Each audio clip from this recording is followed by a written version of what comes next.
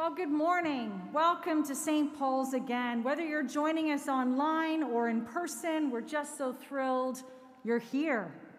We're now in week 3 of our preaching series. This is Jesus, looking at the most Googled man in the world through the lens of the first century eyewitness writer Mark, and what this Jesus means for our daily lives.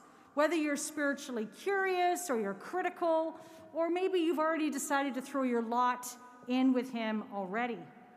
Last week, Tyler showed us a Jesus holding up the powerlessness of a child, calling us to downward mobility. And you can catch up on YouTube if you missed it. And today, we heard one of those passages of scripture that never make it onto your Christmas card or your Instagram page, right? It's a grim one. Exorcisms, Taliban-style mutilation, and the fires of hell thrown in for good measure. What's going on? How could this possibly be good news? And why pay attention for the next 14 minutes? Well, Albert Einstein. If I were given 1 hour to save the planet, I would spend 59 minutes defining the problem and 1 minute resolving it. In the Harvard Business Review, Dwayne Spalding wrote this: when developing new products, processes, or even businesses, most companies are not sufficiently rigorous in defining the problem they're attempting to solve and articulating why those issues are important. Mark chapter 9 puts some dark and violent words in the mouth of Jesus. And disorienting as they initially are, I think what Jesus is trying to do here is help us diagnose the problem underneath all our other daily life problems. You know, our insecurities, our fears of failure, our strained and broken relationships, concerns about money, real life. Jesus is not trying to help us develop new products or even necessarily save the planet, but this Jesus does want us to know what is at stake in how we live our lives and how we try to find significance and success. And as we'll see, Jesus may not be asking us to take him literally with self-mutilation and the fires of hell, but he sure as hell is asking us to take him seriously. Together, let's look at the problem underneath all our other daily problems and see how significance and success is found through suffering and sacrifice. If you have your Bible on your phone, feel free to pull it up, or the Pew Bible in front of you. You might want to keep it open, Mark chapter 9, 38 to 50. It's page 45 in the Pew Bible. Chronologically, we are now, these are the last words that Jesus says while he's in Galilee, which is his home turf. And he's now going to travel south through Judea, where torture and death awaits him in Jerusalem. And our passage is part of the final leadership seminar that he gave to his top 12 team starting last week by pointing to a little child. And Jesus is training them up before he's going to leave them. It would be better for you, he says 4 times, describing several awful things that would be better for them than to cause a little one to stumble. And little one, in the original Greek here, means a disciple, someone like me and you who's learning how to follow Jesus, or to cause themselves to stumble. Better to become a cripple, says Jesus, and limp into the life that God wants for you. That's better than being healthy, but completely separated from God's love and God's goodness, to be in hell. Take me seriously, says Jesus, if not literally. And he's using Hebrew hyperbole and exaggeration to grab our attention in this passage, because we're clearly told elsewhere in Scripture to avoid self-mutilation. And what Jesus wants us to take seriously, which is really good news, is that our lives are designed to have significance and success.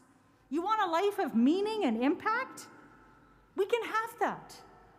Because deciding to follow Jesus is no casual thing.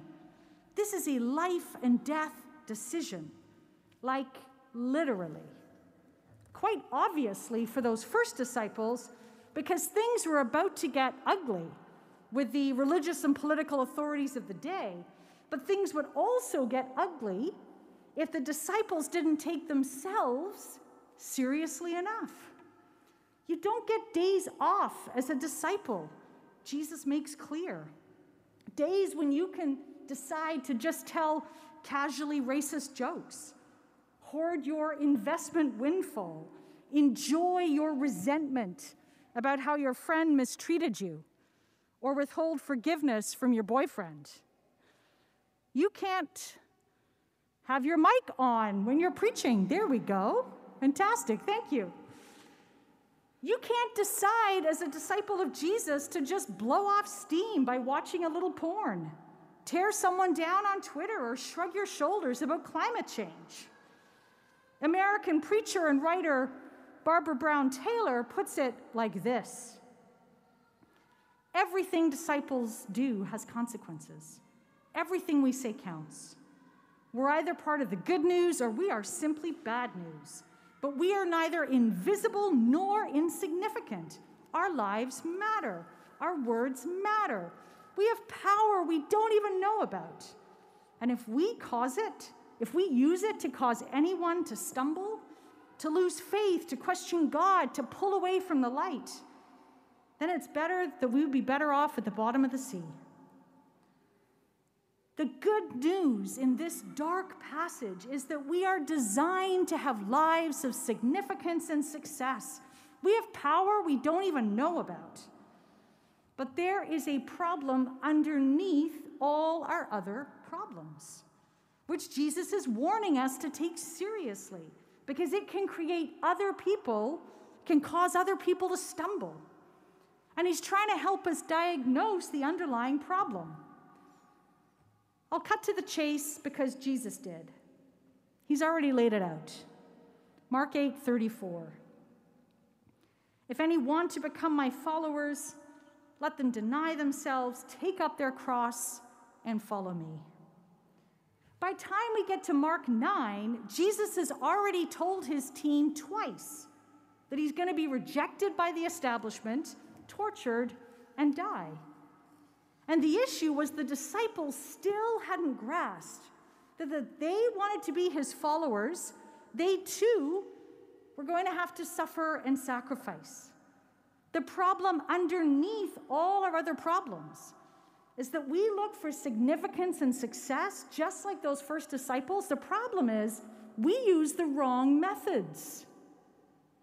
Let me show you. So those first disciples, they were a total mess. Right? Last week, we saw them self-absorbed, jockeying for position and prestige. I'm the best. No, I'm the best. And you and I, we're not usually quite as blatant, but British cartoonist Ashley Brilliant is speaking truth when he wrote this. All I ask of life is a constant and exaggerated sense of my own importance. If the disciples had grasped that Jesus meant it when he said he was walking towards his own death in Jerusalem, they would have realized how ludicrous it was to shove and push to be right behind him in the procession. Our passage this morning opens with the disciples complaining that someone without the right credentials, not part of the inner circle, was casting out demons. But what's really going on in this passage? It's one little word. Listen to this, verse 38. John said to Jesus, "Teacher, we saw someone casting out demons in your name, and he was not following us." Us, not Jesus. They were worried they weren't following them. And their concern on the surface, it sounds legit. This is an unauthorized exorcist going rogue. Someone could get hurt. No. The real issue was the disciples' own personal insecurity. Because just before this incident, the disciples had tried to cast out a demon and they'd failed.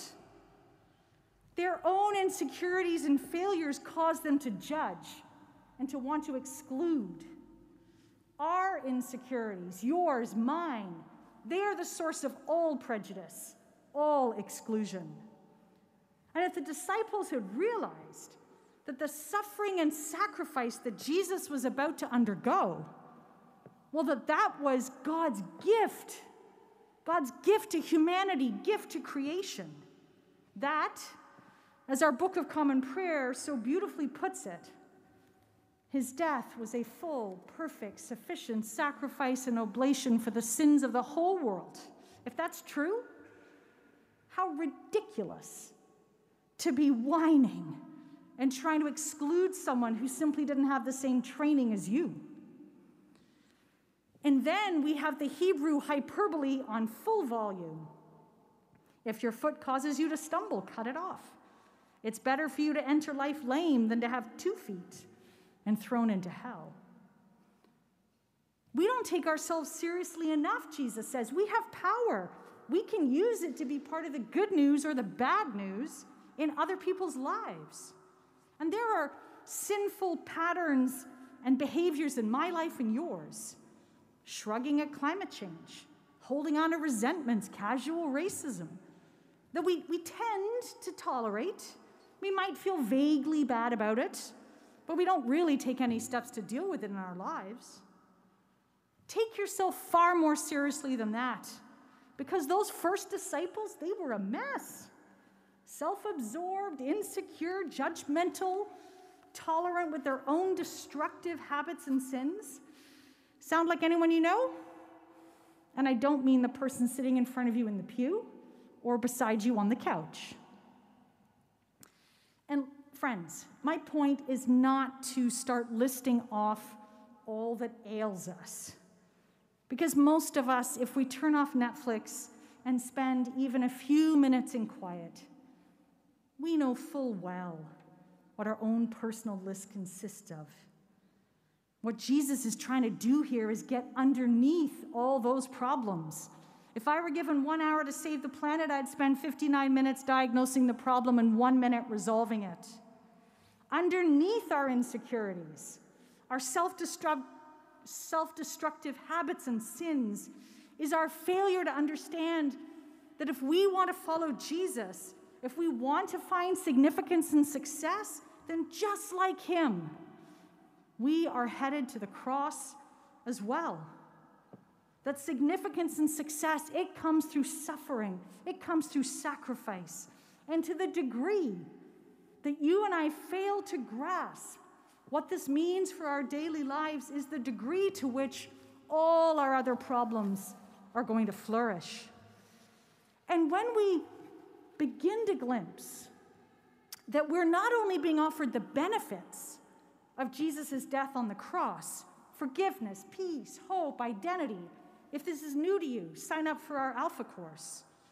But once we begin to glimpse that not only the benefits are for us, but that suffering and sacrifice is also the path for us, then significance and success, it's within our grasp. Which then makes sense of one of the hardest parts of that passage. It's at the very end. For everyone will be salted with fire. There's only one other place in the Bible where salt and fire come together. It's in the book of Leviticus. And it talks about when offering a sacrifice, that you would salt it before you put it in the fire. And our lives are designed to be lived as sacrifices, poured out for other people. This is how we will find significance and success. Let me end with a few examples. In your relationships, maybe a close friendship or a marriage, first of all, you won't throw in the towel at the first sign of trouble or suffering because you know that feelings, they ebb and they flow, and relationships aren't all sunshine and daisies over the years. An important aside, I am not talking here about an abusive relationship. But you will bring an attitude of humility and sacrifice to any arguments or disagreements you're having. Humility that you just might be the person in the wrong. Because Jesus says we're all in the same boat. Sinners, every single one of us. Sacrifice. You're willing to let some issues go. You'll go the extra mile to bring joy to your friend or your partner. And you'll set aside your needs for the sake of theirs. Humility and sacrifice is the key to success in all our personal relationships. And it's the key to success at work. Humility. Might I actually learn something from my colleagues? I'd better ask. Not always needing recognition or being in the spotlight. Sacrifice. Going that extra mile. Giving the best of yourself to whatever work we've been given to do. And the same method, sacrifice and suffering, it's also how we find significance. And significance, I must be clear, in the eyes of God. Because at the end of the day, that's all that really matters. And thank goodness God does not measure things the way that you and I do. If you give an increasing amount of your time and your income away to serve the poor, it will mean sacrificing other things that you want, things you've been looking forward to. And if you make certain ethical decisions at work, decide not to take a particular client, or work reasonable hours so you can invest time in spiritually nurturing your children and your grandchildren, your career will suffer. It will. But you will have significance and meaning. Take that to the bank. This is a tough passage from the writer Mark. I have to admit, I rolled my eyes when I read it on Monday. But underneath the hyperbole and the violence, this is Jesus giving us good news. Good news that we have power, that our lives can have significance and meaning, and that the path to that significance and meaning is suffering and sacrifice. It's a path that doesn't look like what the world offers. I get that. But that's okay.